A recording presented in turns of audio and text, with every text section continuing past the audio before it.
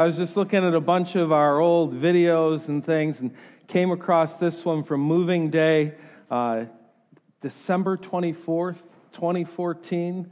We came into this room, and I promise you, if any of you on that night would have said, hey, I got to tell you this, in September of 2018, we'll pretty much, expand our space and what, I'd have smiled at you and said, you're sweet, you're delusional, mentally insane, but I love you. The song was overwhelmed, and there's no better word to describe the feeling today. This is a completely overwhelming day. So glad you're here and a part of this. Man, the food is coming. I walked out there, great stuff. I almost skipped church, got straight to the meal. I mean, just fantastic. And we're gonna have a fun day celebrating together. We are gonna start with 3 just amazing songs. So you got to get on your feet, and we're gonna do some singing.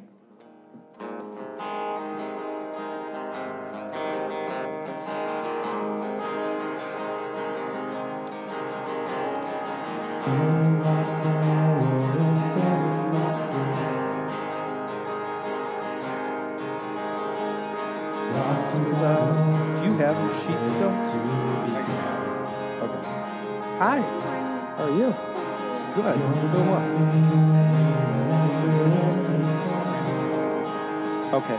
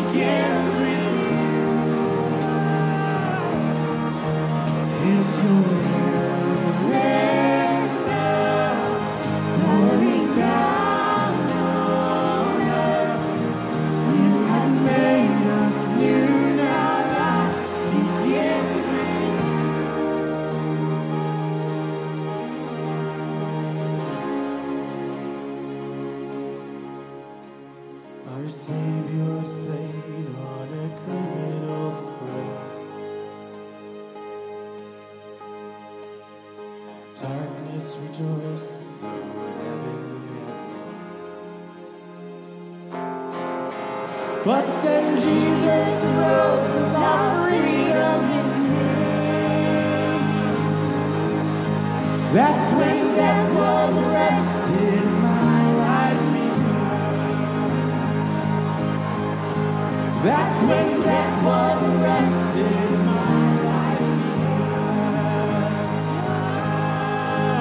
Oh, your grace so free washes over.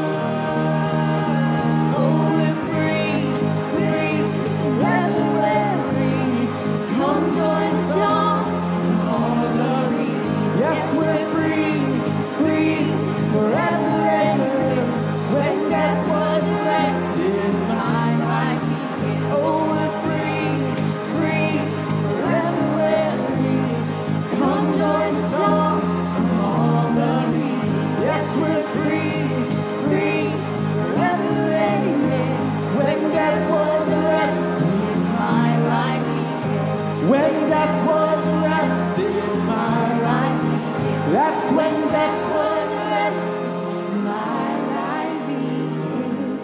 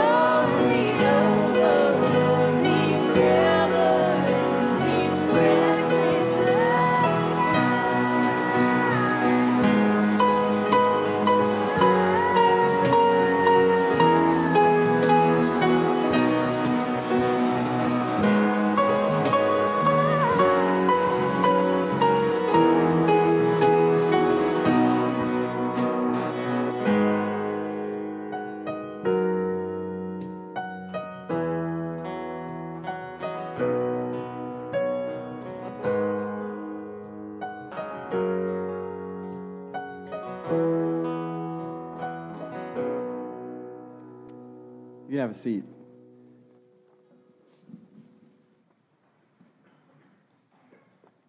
Jesus became increasingly popular among notorious sinners, tax collectors, and other social outcasts. The Pharisees and religious scholars noticed this. The Pharisees and religious scholars said, "This man welcomes immoral people and enjoys their company over a meal." Wouldn't every single one of you, if you had 100 sheep and lose one, leave the 99 in their grazing lands and go out searching for the lost sheep until you find it? And when you find the lost sheep, wouldn't you hoist it up on your shoulders, feeling wonderful? And when you go home, wouldn't you call together your friends and neighbors? Wouldn't you say, "Come over and celebrate with me, because I found my lost sheep"? This is how it is in heaven. They're happier over one sinner who changes his way of life than they are over 99 good and just people who don't need to change their ways of life. Or imagine a woman who has silver coins. She loses one. Doesn't she light a lamp, sweep the whole house, and search diligently until that coin is found? And then when she finds it, doesn't she invite her friends and neighbors and say, "Come celebrate with me. I found that silver coin that I had lost"? Can't you understand? There is joy in the presence of all God's messengers over even one sinner who changes his way of life. Once there was this man who had 2 sons. One day, the younger son came to his father and said, "Father, eventually I'm going to inherit my share of your estate. Rather than waiting until you die, I want you to give me my share now." So the father liquidated his assets and divided them. A few days passed, and this younger son gathered all his wealth and set off on a journey to a distant land. Once there, he wasted everything he owned on wild living. He was broke. A terrible famine struck that land, and he felt desperately hungry and in need. He got a job with one of the locals who sent him into the fields to feed the pigs.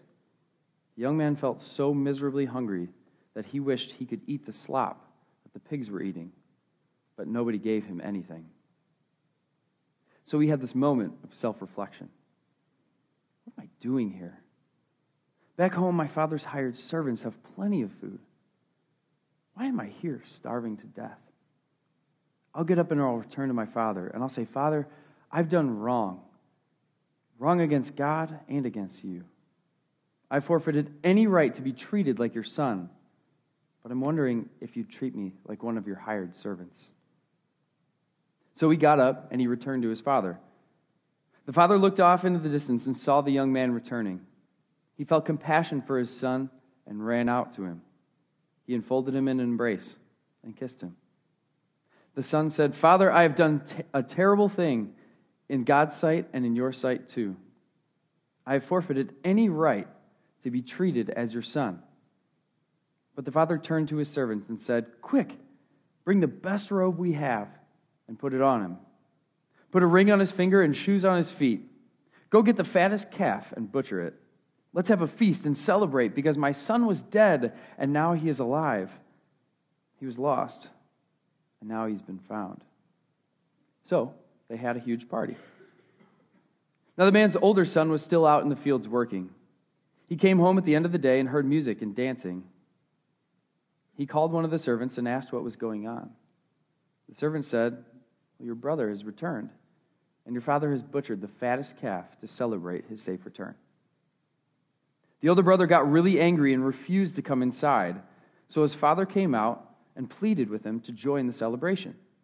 But he argued back. "Listen, all these years I've worked hard for you. I've never disobeyed even one of your orders. But how many times have you given me even a little goat to roast for a party with my friends? Not once. This isn't fair. So this son of yours comes, this wasteful delinquent who has spent your hard-earned wealth on loose women, and what do? You butcher the fattest calf from our herd?" The father replied, "My son, you are always with me, and all I have is yours. Isn't it right to join in celebration and be happy? This is your brother we're talking about. He was dead, and he is alive again. He was lost, and he has been found." Then Jesus came to them and said, "All authority in heaven and on earth has been given to me. Therefore, go and make disciples of all nations, baptizing them in the name of the Father and of the Son and of the Holy Spirit, teaching them to obey everything I have commanded you. And surely I am with you always, even to the end of the age."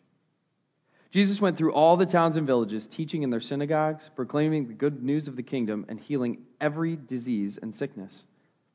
When he saw the crowds, he had compassion on them, because they were harassed and helpless, like sheep without a shepherd. Then he said to his disciples, "The harvest is plentiful, but the workers are few. Ask the Lord of the harvest, therefore, to send out workers into the harvest field." Jesus explained, "My nourishment comes from doing the will of God who sent me, and from finishing his work. You know the saying, 4 months between planting and harvest. But I say, wake up and look around. The fields are already ripe for harvest." Would you stand again and worship with us?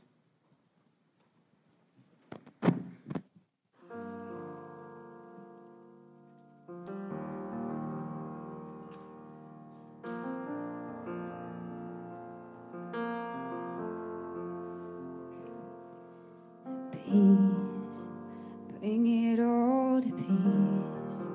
The storm surrounding me, let it break.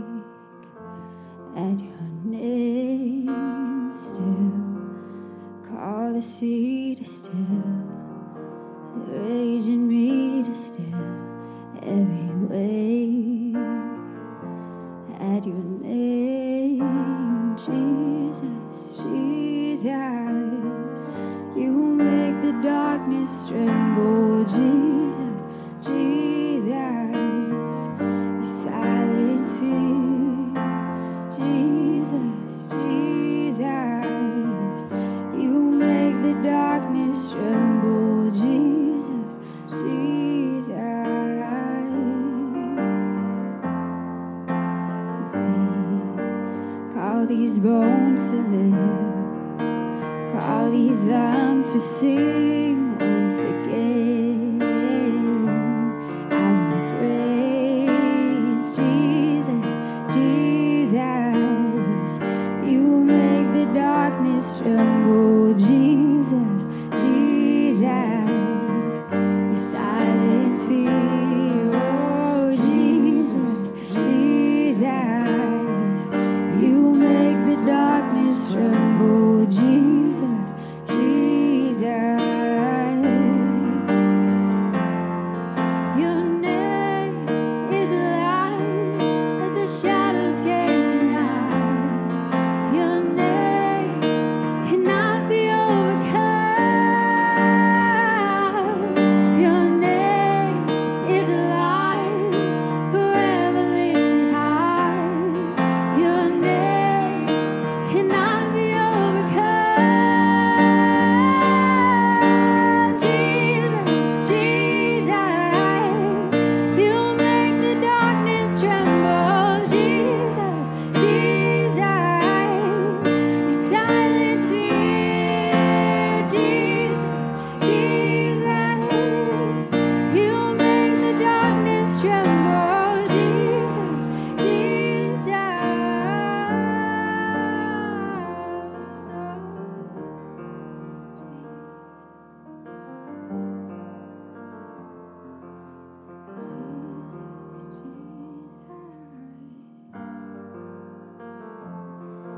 Your name is a light that the shadows can't deny. Your name cannot be overcome. Your name is a light forever lifted high. Your name cannot be overcome. Your name is a light that the shadows can't deny. Your name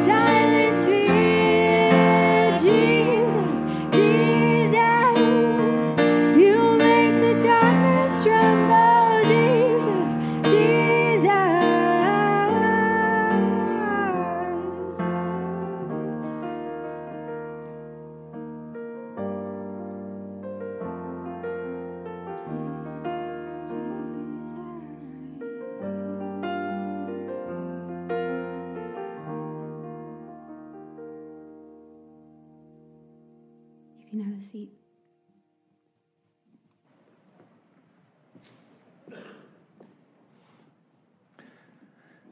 Let's talk to Jesus.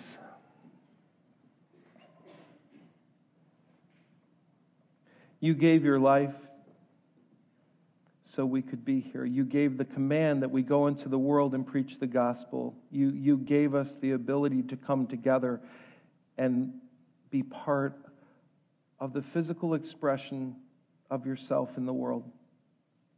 And we are grateful today to be your representative. We know that we do not always represent you perfectly, but our desire is strong. We love you and we love your name and all that you represent. Thank you, Jesus, for inhabiting this place. Amen. So today is a no-note Sunday, which could be interesting because I could go on for hours and the food would get cold. But I thought on a dedication day it was important to kind of stick a stake in the ground and say, here's where we are. Boom. Right here, right now, September 9th, 2018. Here's where we are. Here's where we've been. Here's where we're going. So let's talk a little bit about where we've been. And when you hear where I'm going to start, you're going to think this is going to go pretty long. Our church started in 1881. A bunch of Swedish immigrants came over from Sweden, and they congregated in the Joliet area. And there were people who had just an absolute passion to see lost people come to Jesus. And they said, we've got to gather these Swedes, and we got to bring them into the family of God. And so they gathered together, and they started this church, and the church flourished.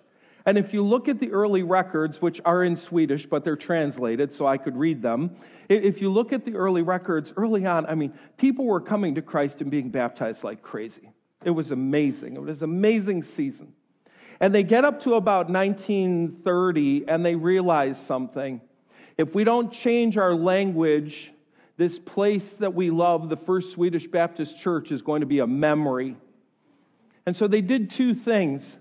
They changed their name and they changed their language. And I got to tell you, all I've ever done is change the name of a church a few times, but I've never changed a language, which is the equivalent of changing a nationality, changing an identity completely.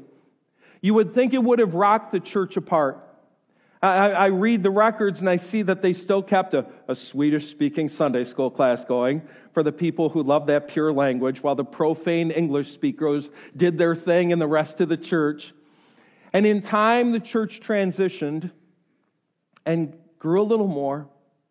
And then they moved. They moved from the old building over on Jackson Street to Bethel Drive.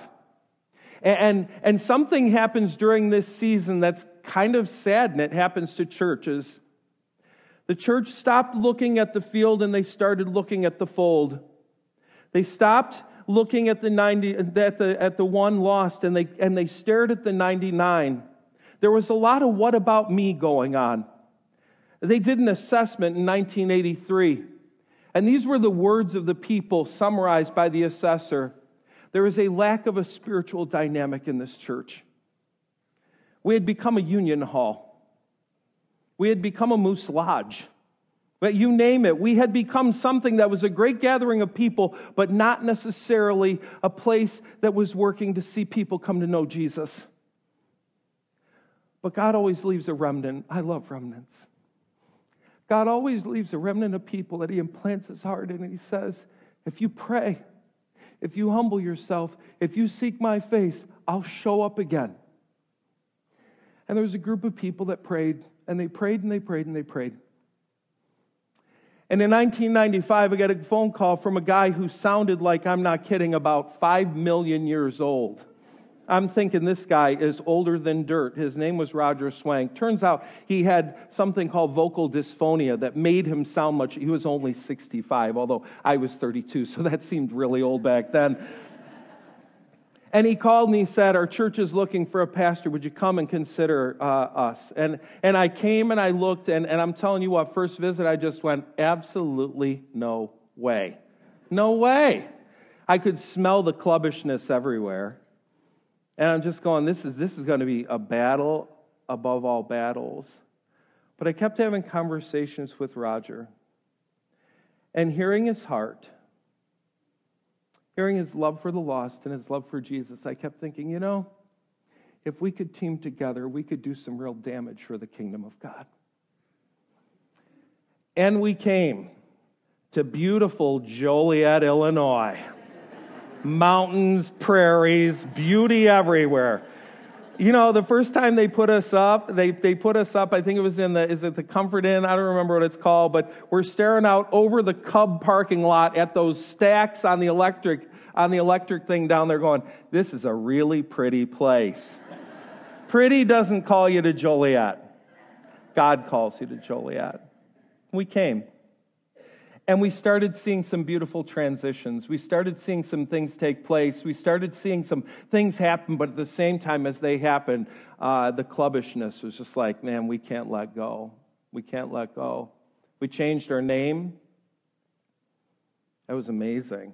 Nobody ever thought that would happen. People that knew our church and our church's reputation were like, there's no way that's going to happen. And it wasn't long after that, actually. Today, this is crazy, but today, God has just this incredible sense of humor. Today marks actually one of the worst church business meetings we ever had. A day that the soul of our church was at stake. I'm not kidding. It was brutal. And during that week, it was one of the only times I crafted a resignation letter. And I talked to Roger about it, and he said, well, here's the thing. If you leave, we leave, and the church dies, because it would have. I'm like, all right, I'll give it a couple more weeks. And then just this fresh wind started blowing into that place. This amazing fresh wind.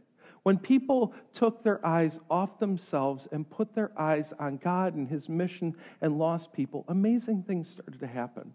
And we went from the smell of death to, oh my goodness, we're growing so much, we can't fit in this little tin can we live in anymore. And we started looking for property, and I think it was 2003 or 2004, something like that. We come across this beautiful piece of former farmland in Shanahan, 14 acres, and we're like, you know what, this could be it. In fact, Roger was the one and came and he did the negotiations with the family, and before you know it, we own this piece of dirt. Yay, dirt! And we waited and we worked on fundraising and all those sorts of things. And we just kind of kept saying an ideal time will come. And in 2007, we had a group come in and do an assessment with us. And the first thing they said was, you need to get out of this building yesterday. Like, okay, well, so we went and put a for sale sign in the front lawn. And we started preparing for a move. And late 2007 and early 2008, we started preparing to move out of our old building.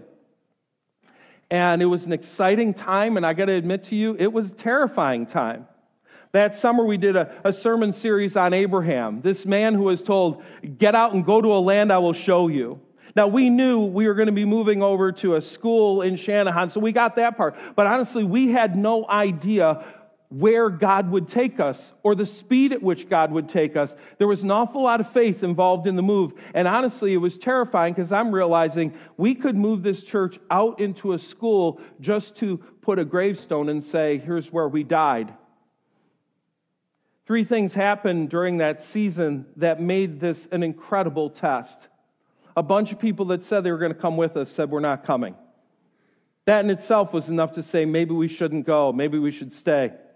Architect came to us in August and said, that building that you were going to build for $3.5 million, it looks more like close to 7. Is that okay? And he still got paid. I don't know how you do that. I want to be an architect. Anyway.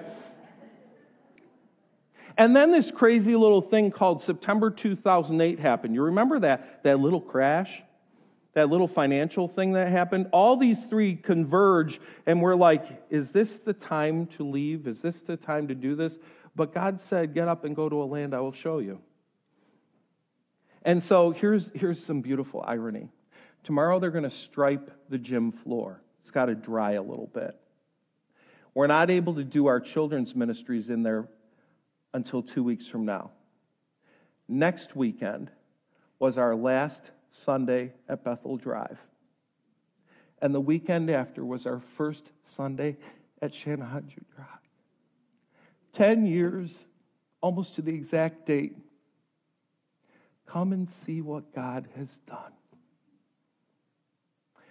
The school was not an easy place. Oh, the school was wonderful. I mean, the facility, I loved it. The principal's like the best principal in America. Janitorial staff, the custodial staff, out of this world, fantastic. We got along famously. We'd still be there, if not for the fact that people look at a school and a church in a school and think you're fly-by-night. We'd have people say, well, you're fly-by... We were 1881 we started. We're not fly-by-night, I promise you. We've been around. But we knew we needed a permanent home. And you know, during that season, we've talked about in the past, there were some hard times, dark times. And we were shrinking, and we were, you know, all this. And I'm like, what in the world's going on? There came a point that I was seriously wondering whether or not it was time to sell the building and merge with another church.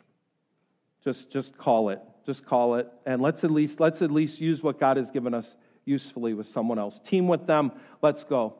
Met with the builder specifically to find out that we could not build and that we should sell our property and that we should move on. It had become so dark that when I'd come driving down Route 6, I wouldn't even look in the direction of the property. I'd look the other way.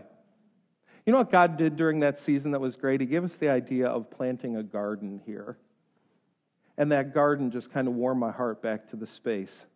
I'd come and plant, and I got to be honest, I'd work that ground, that stony Shanahan ground, and I'd say, this feels a lot like doing spiritual work in this area.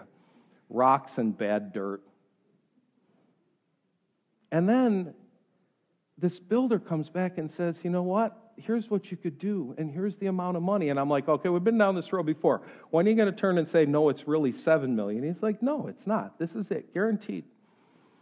And so we talked to the congregation, and we had meetings, and we had this church meeting in July of 2013? 13? Anyway. And the congregation votes unanimously, let's do this. And it wasn't just a vote, it was we're financially committed to this. We're in. And I got to tell you, have you ever seen a storm break?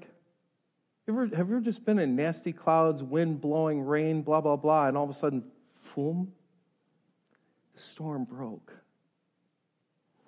And it has been sunshine and beauty ever since. It's crazy. Come and see what God has done.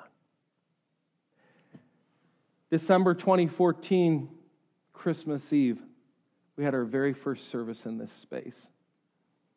And we're just cranking along and we're having a great time. I mean, it's been fun to add new families to our family. It's just been great.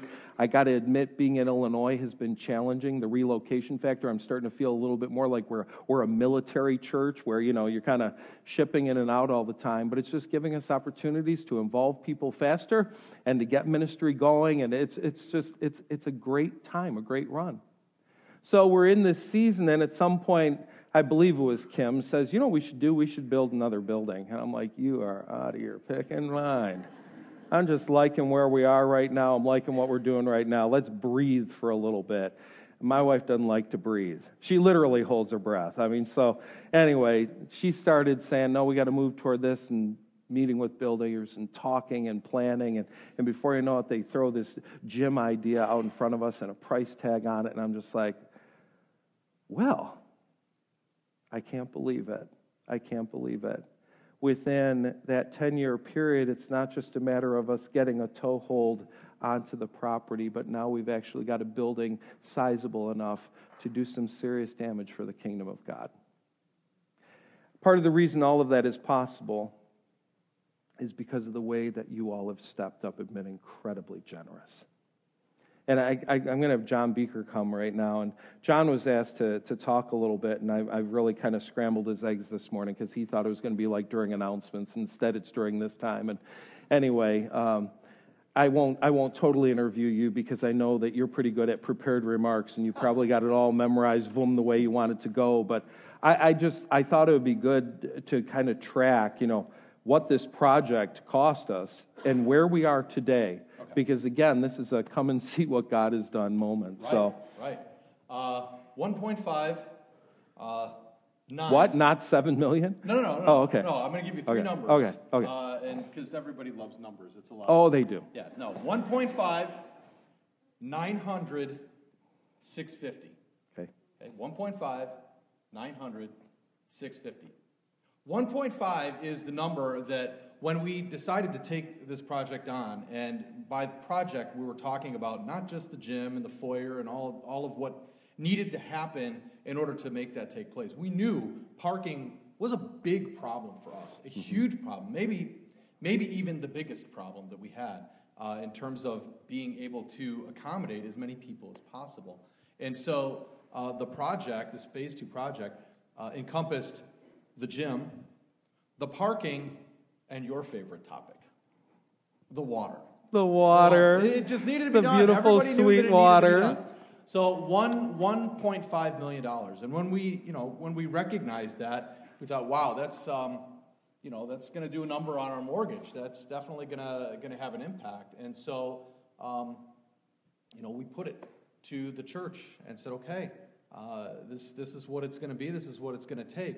And I don't know if you realize this or not, but you can find God in the numbers, which is part of why I love looking at the faithfulness of this church. $900,000 is what Southfield has contributed toward that project, which means this. It means that the mortgage that we take out is going to be under $650,000. It's great. That's incredible. Great. It is incredible. It's incredible. Yeah.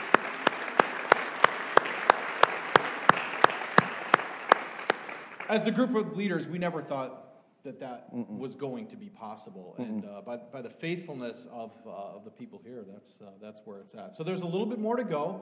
There are a few things that we're not doing. We haven't purchased sound panels because we're conservative, and that's what we do right, on these things. And so, really, the message is. But we went crazy and did a gym floor. We did. We did, and the floor is going to be awesome. The floor is. I can't wait. Later today. Take your shoes off and walk on that thing barefoot. I want that thing at home. This is a great floor. So we're it's a excited great about floor.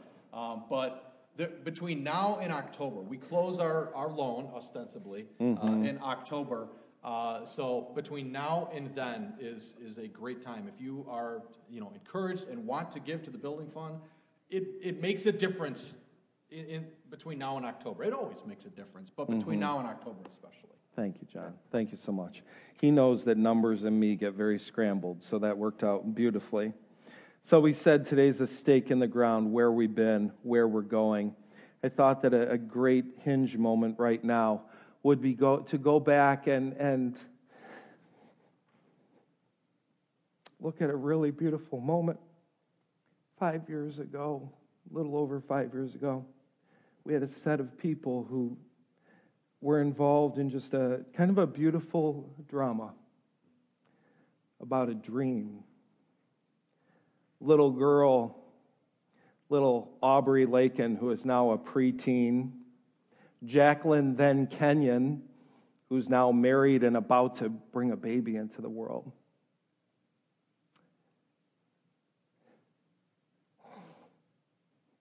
And Roger and Janet, who for the first time this Sunday are not a part of our church.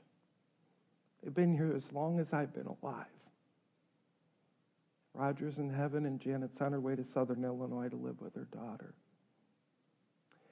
This is a little different version than the one that we put out. Normally it was just music and pictures, but in this one, Roger actually talks about the dream that God gave him for what could happen here. So his voice was a little rough. The crickets in the background are a little loud. You might have to listen a little close, but I think you'll hear his heart.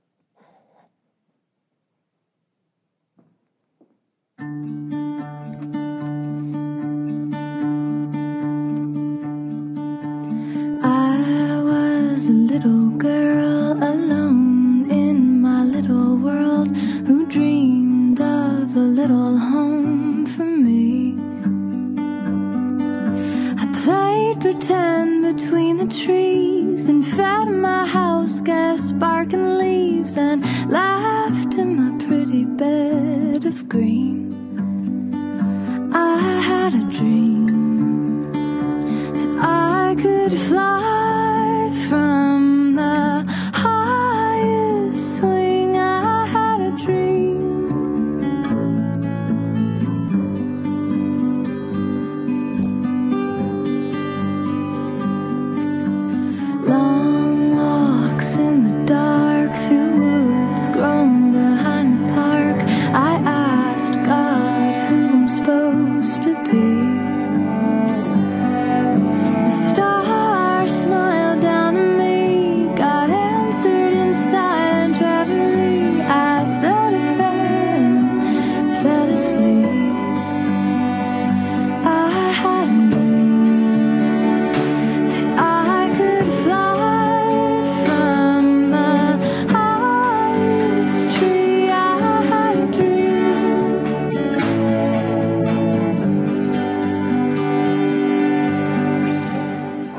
think, Janet, it was 8 years ago that we stood practically the same spot. And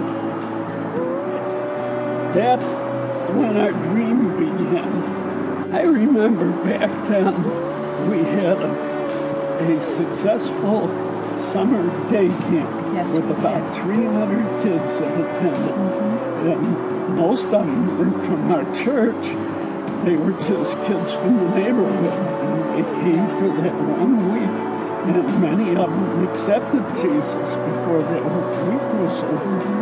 And I look at this property that we're standing here observing, and I'm thinking, man, this is made to order for a summer day camp. Right. These were our dreams. Now I'm old and feeling gray. I don't know what's left to say about this life I'm willing to lead.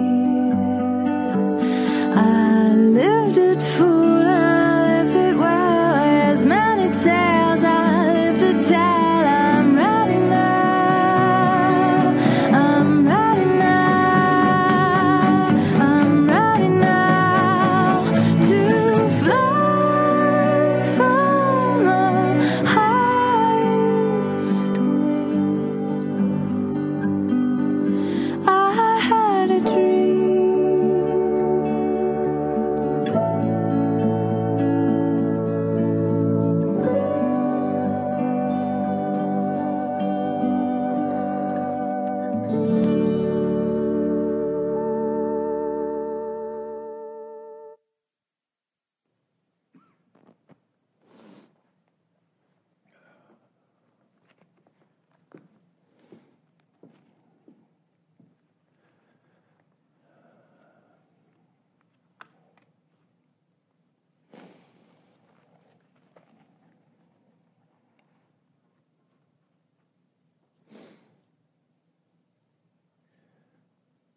Said yesterday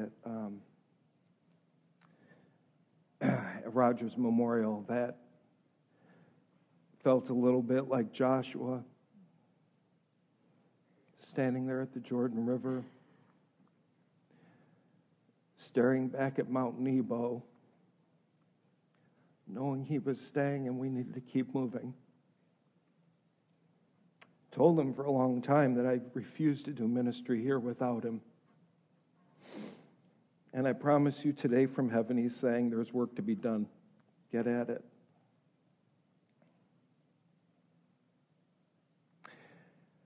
I'm a little contrarian on dedications. I'm not a big believer that we dedicate places. A place is a place is a place is a place. The place is made different because of the people that are there.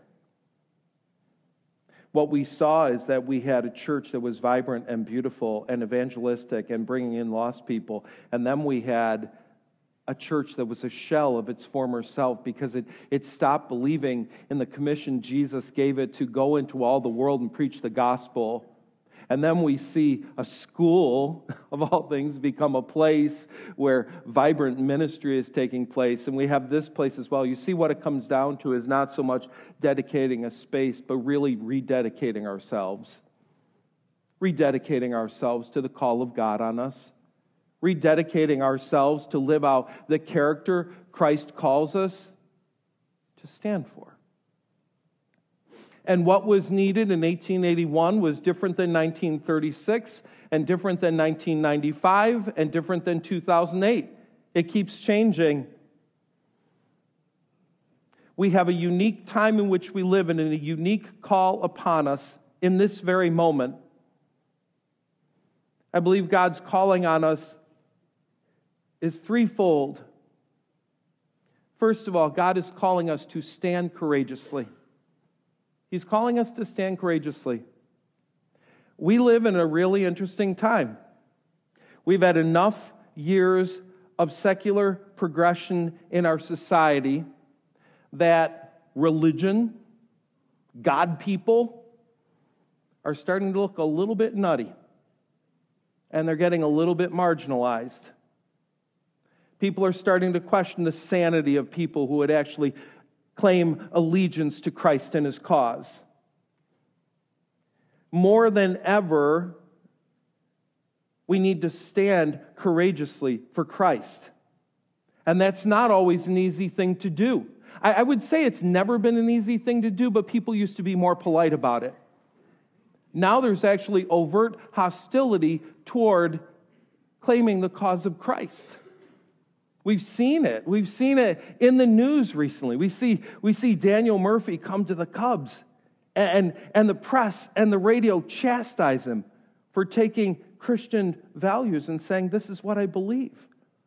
We've seen nominees, government nominees, that get chastised, sure, for their political stance and sure for their record, but for being people of faith. And the fact that their faith might actually influence their life. We need to stand courageously for the cause of Christ. We need to stand courageously on God's unmorphing word. It does not change. We need to stand courageously. Now, you may hear that as some sort of call to be the church militant, and that's not what we're talking about. We're talking about simply being able to say, I stand with Jesus and what Jesus said. Continuing to be a light in a very dark world. We need to stand courageously. Now, let's balance that, because balance is where God has us living. We need to love compassionately. Just love absolutely compassionately. Our hearts need to burst with love for lost people. Part of the reason we read those 3 stories from Luke 15 earlier is because that older brother had lost a love for his lost brother. He didn't love him anymore. In his lostness, he hated his brother. And it is easy for us sometimes in our moment of courage to see lost people as the enemy. Lost people are not the enemy. Lost people are the captive of the enemy. And we are called to love them. To love them compassionately, to love them, absolutely love them. Our doors are always open to people who need to hear the love of God. You know, for a lot of years, churches had a little slogan. They'd say, come as you are. And look at me. Come as you are, right? You don't have to wear your suit and your tie. You don't have to say the proper Jesus words. Come as you are. But I think in light of the Spirit of Jesus, there needs to be another part to that. Come as you are, but get ready to change. What did Jesus say? Your sins are forgiven. Now go your way and sin no more. He calls us to something higher. And so we love people to God. We have great compassion for them because the enemy has taken captive their soul. They are not our enemy. They are a captive of the enemy. And we need to understand as a church that God has given us a very high calling. When I say compassion, we can think things like, we're going to make sure people are fed, and we do that. We have a micro pantry out here that feeds people. It might mean that we get involved in some social cause, and that's important. These things are important, but sometimes we forget that a well-fed stomach without a saved soul is still a lost person. It is not enough to simply take care of social ills. God calls His church to something unique. He calls us to bring people safely home to God. The government's not going to do that. The school is not going to do that. Institutions are not going to do that. That is the unique call of the Church of Jesus Christ. So we do need to stand compassionately. At the same time, we need to love. We need to love compassionately. And let me give you a third. God is calling us to live a cross-formed life. He's calling us to live out a cross-formed life. The word I think of here is relevant. I think God is always calling us to be relevant to the times in which we live. I was reading the newspaper earlier this week, and it was kind of fun. I came across this article. Mosh pits, it must be Yom Kippur. Like, okay, what? And I was reading about these synagogues who are trying to reach out to millennials They say for a lot of millennials, walking into a synagogue feels like a Civil War reenactment.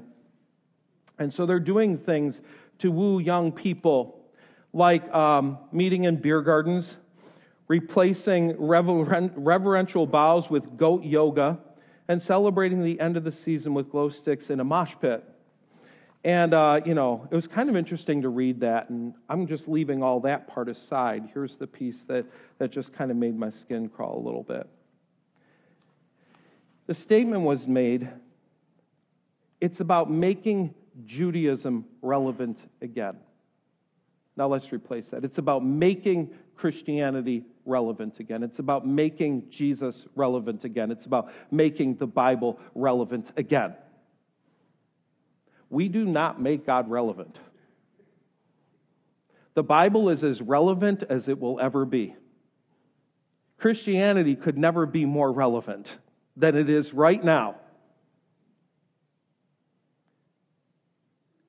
We are the ones that lose relevance because we stop living out the gospel. We stop living out the cross-formed life. I love the concern of these people. You know what they're saying? We're losing our kids. And to keep our kids, we're not going to start doing glow stick church. That's not what it's about. It's about our kids seeing a gospel lived out every day by their parents, by their leaders at church, by the people that they love around them. God is calling us constantly to live out a cross-formed life, one that looks like the gospel. And so I ask you today, are you ready to dedicate yourself, not just a building, but dedicate yourself to something bigger? Are you ready to dedicate yourself to stand courageously for the cause of Christ and for the truth? Are you ready to love compassionately people who need to come safely home to God? Are you ready to live out the cross-formed life in a relevant way? And that relevance being that people see that this gospel actually makes a difference. It actually makes a difference. So I told you I was going through the video file, and there's one that I've always loved because it's a call. It's a call to jump. I hope you'll jump with me.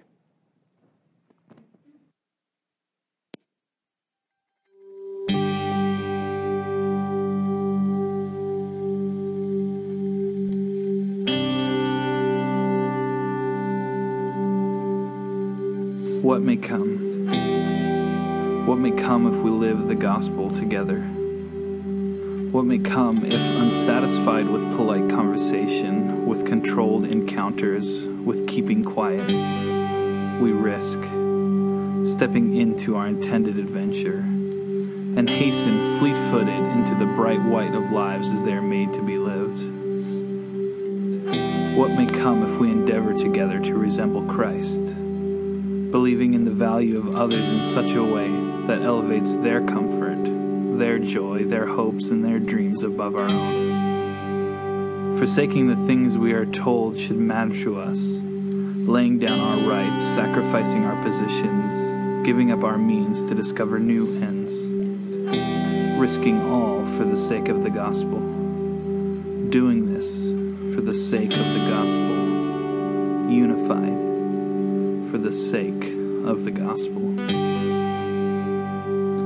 What may come if together we step boldly into the staggering idea that many can be one because one died for many? Will others stare in wide-eyed wonder, compelled by the love that consumes us, the gospel that unites us, the Spirit who defines us? What may come if we trade a common kind of community for an uncommon unity? And with hands clasped tight, we approach the edge of the cliff of God's unknown.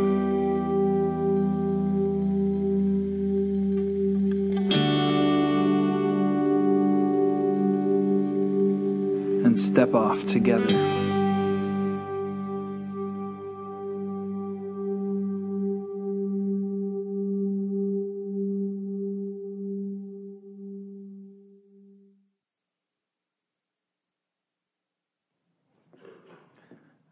I hope that 100 years from now, whatever language the pastor is speaking at this place, because I'm sure it'll change 4 times between now and then, that they're able to say there was this group of people in 2018 who committed themselves wholeheartedly to live out the gospel of Jesus Christ.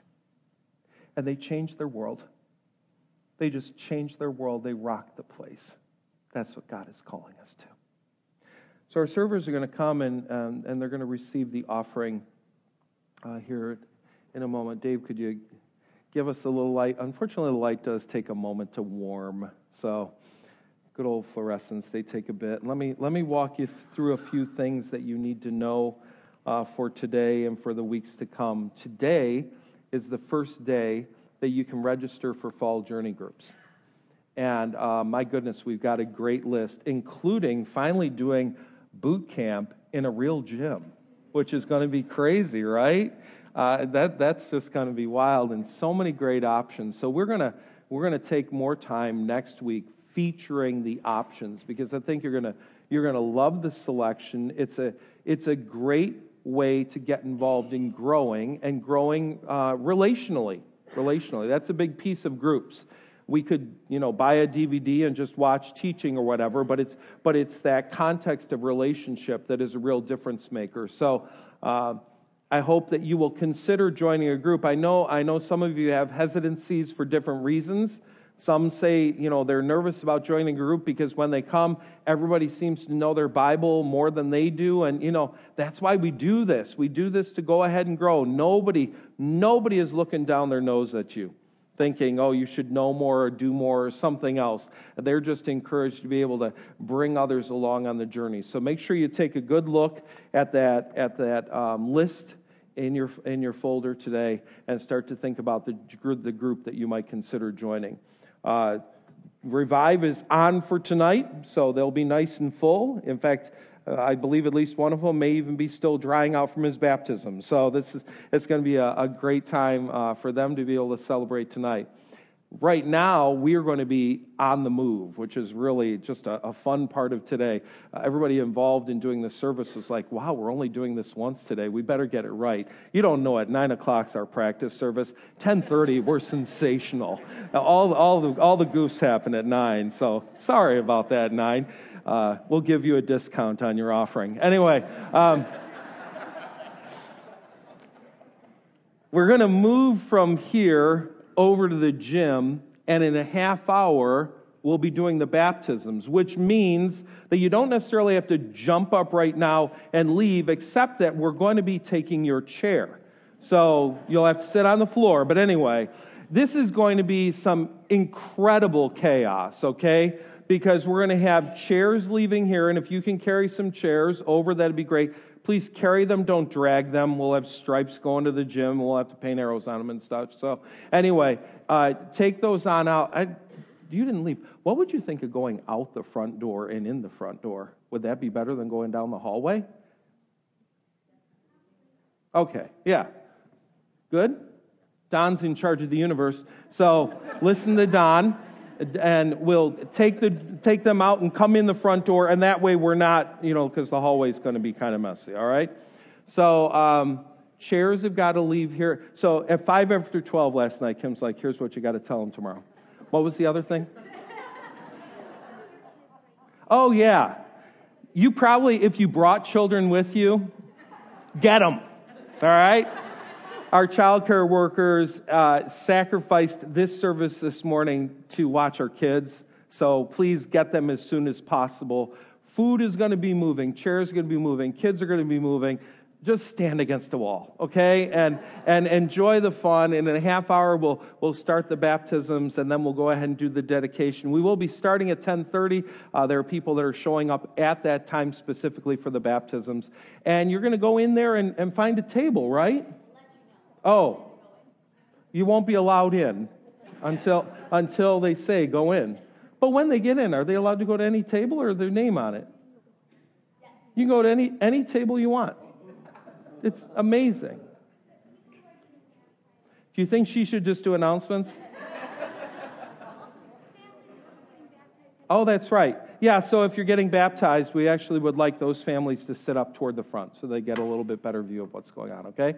Let me just tell you this cool part. So we got this indoor baptistry. It's portable. And part of what we're going to be doing with that is talking to other church plants and saying, you know, y'all don't have a permanent facility. If you ever need to use our baptistry, give us a call. Free of charge. We want you to be able to use that. There was a church that actually did that for us. Community Christian in Yorkville did that for us when we were over at the school. And so that's just a piece of fulfilling Christ's mission that we think is really beautiful. So it's going to be an interesting day. We've not used this yet. We were going to do some sample baptisms, and the water was a little too chilly still. So we're just kind of hoping the whole thing doesn't collapse and we're not in the news. But anyway, it's going to be an adventure. Being a Christian is an adventure. All right. So why don't you stand and we're going to pray. Father God in heaven, as we think now about whether or not we want to live out your calling, we want to dedicate ourselves to your purposes, I pray that the words we say will not just be a glib statement, a signing the legalese, but that we will mean it, that we'll say, I'm ready to stand courageously for Jesus and the truth. I'm ready to love compassionately like I never have before, loving people safely home to God. And I am ready to live out that extremely relevant cross-formed life, that people will see our good works and glorify our Father in heaven. We pray this in the name of Jesus. Amen. I hope you know what you're doing right now. If you don't, watch the baptism video from last year tomorrow.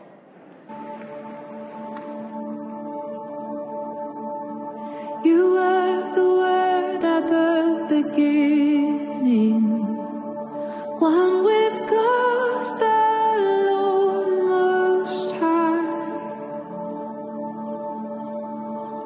Your hidden glory in creation, now revealed in you, our Christ.